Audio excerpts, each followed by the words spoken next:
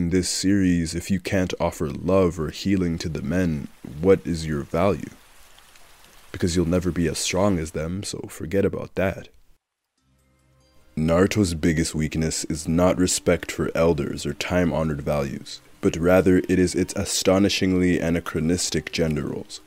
Its representation suggests that men are men and women are women, and that they differ naturally in regard to aptitude and vocation. This is a line from Professor Yukari Fujimoto's insert in the study Manga's Cultural Crossroads, edited by Jacqueline Berndt and Bettina Kummerling-Maybauer, and it is a line that perfectly encapsulates some of the issues of how the women in Naruto are written. From Professor Fujimoto's findings, she states that Naruto's female readership compared to male readership was much lower than opposing manga. Specifically comparing Naruto to One Piece, this can be attributed to its poor treatment of its female characters and how rigidly they adhere to antiquated gender roles. In a world of fiction where foxes are sealed into stomachs of ninja and shinobi have the ability to control aspects of time and space, the women were always one step behind compared to the men. Now, this obviously is not anything new or groundbreaking, but I wanted to talk about it, so I am. I want to look at the women of Naruto through two lenses. A shorter look at these aforementioned gender roles, and then focusing on Sakura and Hinata, while also glossing over all of the other women of the series and how they are depicted in this story. I'll be using Fujimoto's findings and others to frame this dialogue. I think it's also important to say that if any of these characters are your comfort characters or you find inspiration in them, or you just like them, this isn't meant to tell you that you shouldn't, because all the more power to you if they do. These are simply my views on the series and how I felt they could have been given more care and thought. The professor iterates that antiquated gender roles are actively cultivated, fighting men and healing women. A common gender stereotype that the women are supposed to be the healers, the nurses, the medics, the life-givers. Now, healers are tremendously important in any setting, but in Naruto, they are all women. Even the ones who have shown skill in other areas are relegated to healers. For example, Sakura, whose true skill lied in Genjutsu, became a healer. Out of the 11 Konoha Genin to become healers, all of them were women. Aside from them, the prominent women of this series, Tsunade followed far behind by Karin and Chiyo, are all healers. Kabuto is the only male medical nin, and he's hardly displayed healing. Again, fighting men and healing women. Naruto solidifies this idea of women being one step behind. Taking a look at combative skills specifically, women are seldomly represented carrying much weight in battle. In the words of Professor Fujimoto once more, she says that female ninja who could overwhelm men purely through their combat skills do not make an appearance in this manga. Naruto has plenty of feared shinobi when it comes to combat. Madara, Naruto himself, Hashirama, Pain, Nobito, Kakashi, and so many more. And the only female character to make this list would be Kaguya, quite frankly the worst antagonist of the series. Out of dozens and dozens of men, there's only one. On a lower level, amongst the weaker shinobi in this regard, Hinata, Kurenai, Tenten, Ino, the women all pale in comparison to their male counterparts in combat. Even Hashirama's never-before-seen healing jutsu was supposedly so much more advanced compared to Tsunade's. This is an idea that is reflected throughout Naruto countless times. Fujimoto then continues to give this idea as a potential reason for why, after researching many internet boards, that the female characters are often the most disliked characters, with Sakura perched at the top of that list. A major issue with the women of Naruto is that many of their characters' motivations, and frankly their existence, are tied to the male characters of the series. While the majority of the focus will be on Sakura and Hinata, it's important to view the side characters as well. I'm Sakura Haruno. What I like, the person I like is... my hobby is, my dream for the future is... Naruto's goal is to become Hokage, and Sasuke's goal is to restore his clan's honor. Throughout the series, these stories are fleshed out and developed. They are emotional and compelling, filled with twists and turns, made with genuine thought and care. We have Naruto, the son of the late 4th Hokage, battling and growing with the Nine-Tails sealed inside of him. Sasuke, who's chasing the man who killed his entire clan, who also happens to be his brother. Moreover, even Lee fights to chase his dreams, Neji fights because it's his destiny. But Sakura and Ino fight for the unreciprocated love of some kid. Now, sure, it's a childish crush, but these were the roots of an idea that blossomed into a major issue. Looking at Sakura in particular, she never needed an emotional or dark backstory to have depth, or to even be interesting. It's the fact that she doesn't have goals throughout the series other than wanting to be with Sasuke or wanting to catch up to him and Naruto. Her character's whole existence is driven by Sasuke. They seldomly have actual conversations in part 1. And in Shippuden, he still remains the driving force of her character trying to become stronger. Sakura has no agency, no goals or dreams of her own if it isn't tied to Sasuke. How amazing would it have been if Sakura was given even an inkling of the thought that was given towards all of these other supporting characters? And if she was given the care that Naruto and Sasuke were given, she'd have become an ideal for other writers to pursue. Sakura is a shinobi without any genetic or special advantage. She's become strong off of the merits of her own hard work. She's proven herself. But these moments always felt fleeting. Against Sasori with Lady Chiyo, Sakura really proved herself. It felt like the beginning of actual depth to her character. It felt like she could actually catch up to Naruto and Sasuke. But she didn't prove herself again until the war. We never even saw her work towards the ability she developed during the war, not even a training montage. During Pain's assault, Sakura healed people and destroyed a summon, sure, but her defining moment during that arc was calling out for Naruto. Even Konohamaru got to defeat one of Pain's paths. It's these moments that truly disappoint. When asking a few of my friends what they thought of the female characters of this series, a common idea was the fact that the women who are quite physically powerful constantly needed saving. They were never strong enough. They never got to die a shinobi's death on the battlefield, which again relates to the idea that women in Naruto are only medics and healers. To get back to the point, for a main character, Sakura could not be more uninteresting and underutilized. I want to reinforce the fact that this is supposed to be a main character. She should have been as important as, say, Obito or Kakashi and Madara. However, from the very beginning, the audience was never given a reason to emotionally connect with her, or with her infatuation over Sasuke.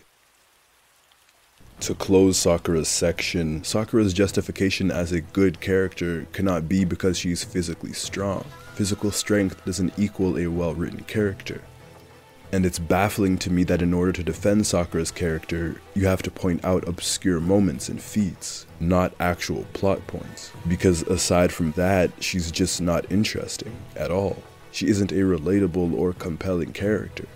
Let's call a spade. She's just there to fill the quota, to be the role of nurse to Naruto and Sasuke.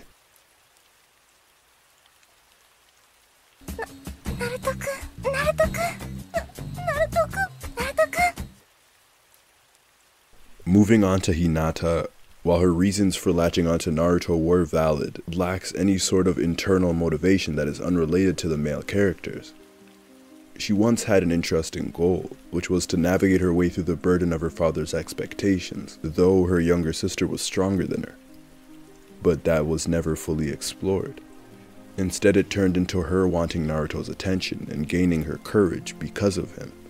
Hinata had the potential to be an interesting character, and her personality could have been used to further complement her development. The young Hyuga is shy and weak, but is supposed to be this ever-compassionate and kind girl. But when Naruto gets berated by the whole village in his youth, she never once defends him, showing that true compassion, taking a chance in being Naruto's friend and saving him for a change. Instead, she becomes a character who exists to please Naruto and to further his motivation, finally being brave, and she decided to do it when he was fighting Pain. but it's motivation that Naruto already has plenty of, motivation that he's had since his birth. Further, Pain had just killed Jiraiya, his sensei, but Hinata is what takes him over the edge. Suddenly, she exists now to sacrifice herself for Naruto's life. Hinata as a shinobi never felt comfortable to be on the front lines. For one of the first times, we have a shinobi who actually belongs with a medical nin. I think she could have become a powerful healer, using her Byakugan to complement her abilities and to find her true strength. Instead, she's put on the front lines and Neji dies for her, reassuring the audience of her weakness. As stated earlier, the women of this series always need to be saved. What a moment it could have been for Hinata's development if she had saved him, taking us back to their battle in the Chunin exams, further exploring the themes of family and destiny. Hinata is a character who just doesn't do much. It's very realistic to be a shy, anxious, and passive person, but you can be shy or anxious and still be strong, still be motivated, still have dreams, etc. Hinata has shown instances of being resilient and being brave, but it's disappointing to me that she's never been strong because she desired it for herself, and for her own reasons. Hinata never discovered that strength on her own. What would she be if it weren't for Naruto? She wants to be cool for Naruto. She wants to protect Naruto. She loves Naruto. She's courageous because of Naruto. It's boring. Love is never a bad motivation, but looking at it in this context, when you already have countless pieces of media telling them that their dreams should be geared towards pleasing or being protected by men, it is a failure that nearly every prominent woman in this series has the same goal. It tells nothing about independence or agency. It tells nothing about self-worth. It's so boring. Even Tsunade, who has become one of my favorite characters, while much less than others, her dreams were still never her own. It was protecting the dreams of others, of Dawn, Nawaki, Naruto, and Jiraiya. The other two women of the Konoha 11 weren't as present in this series, but Ino falls in line during part 1 to this idea, though she does improve after the death of Asuma, coming into her own. But out of the 11, Tenten was the most distant of this idea, and she might have the least amount of screen time out of them all. Outside of the Konoha 11, Temari, who was equally powerful and showed her potential throughout the series, went sorely underused. Many of the minor characters either fall to this concept or do not get used throughout the story. Take Kushina for example, who wanted to become the first female Hokage. She became a housewife. Rin Nohara, who always needed to be saved. And Karin, who was just another of Sasuke's accessories. Anko, who was a student under Orochimaru but is unseen after the Chunin exams. It's easy to dismiss them as minor or side characters, but we can all name the distinguished personalities and motivations that many of the male characters have. Shikamaru, Danzo, Zabuza, and Haku even. These were all individuals who had motivations and stories that were emotionally compelling, and rarely were these characters tied to a woman. But it's telling that in this series, if you can't offer love or healing to the men, what is your value? Because you'll never be as strong as them, so forget about that. In this story, the men are the strongest fighters, the best mentors, the smartest, and they are the most present. Even the two female antagonists, Kaguya and Konan, were just there. Kaguya was extremely underwhelming as the series' final antagonist. She appeared out of thin air and was defeated just as fast. And Konan had the stage set to be interesting. A unique and creative ability and a good motivation, but she too was relegated to being the silent accessory to Nagato and Yahiko. When it comes to the themes of family, again the men of Naruto excel. Brotherhood is strong in Naruto. Look at the relationship between Sasuke and Itachi, Kakashi and Obito, Hashirama and Tobirama, Naruto and Sasuke. They were all well done and were captivating stories with different ideals and parallels. But sisterhood doesn't exist in that universe. Sakura and Ino fighting over a boy. Sakura and Karin vying over unrequited love. Hinata and Hanabi would have made an interesting angle, but again, potential squandered. I need to say that when it comes to romance, it's so abundantly clear that Naruto and Sasuke would have made much better romantic partners than anyone, other than maybe Shikamaru and Temari, the best couple, of course. I believed much more in Naruto and Sasuke, in their emotional tension as friends and enemies, rivals, much more than I believed in Naruto and Hinata, and definitely way more than the absent relationship that is Sakura and Sasuke. To get back on topic, as expressed earlier, the women of Naruto do not have value if the men are not involved. Their personal goals do not matter. From Sarah G. Doherty's article, she states that the women in Naruto are all shadows of real women, but they all fall within the shonen framework that places women either in the male gaze or in the position to later fulfill the very good wife, wise mother ideal. The idea that women should aspire to be nothing more than wives to husbands and mothers to children. The ones who have shown agency were either sorely underused or they were forced into that good wife, wise mother ideal, like Kushina. And the only one to stray from this is Tsunade, one out of dozens and dozens of characters. To finally close, I know I'm going to get comments saying that shonen is written only for young males, and that just isn't true. Sure, it might be their target audience, but women, girls, men, seniors, non-binary folks, everybody in between reads and watches shonen. That's not an excuse to not write good and multidimensional female characters. It just isn't. The Naruto series will have a place in my heart forever, and I have made that clear. But nothing is above criticism.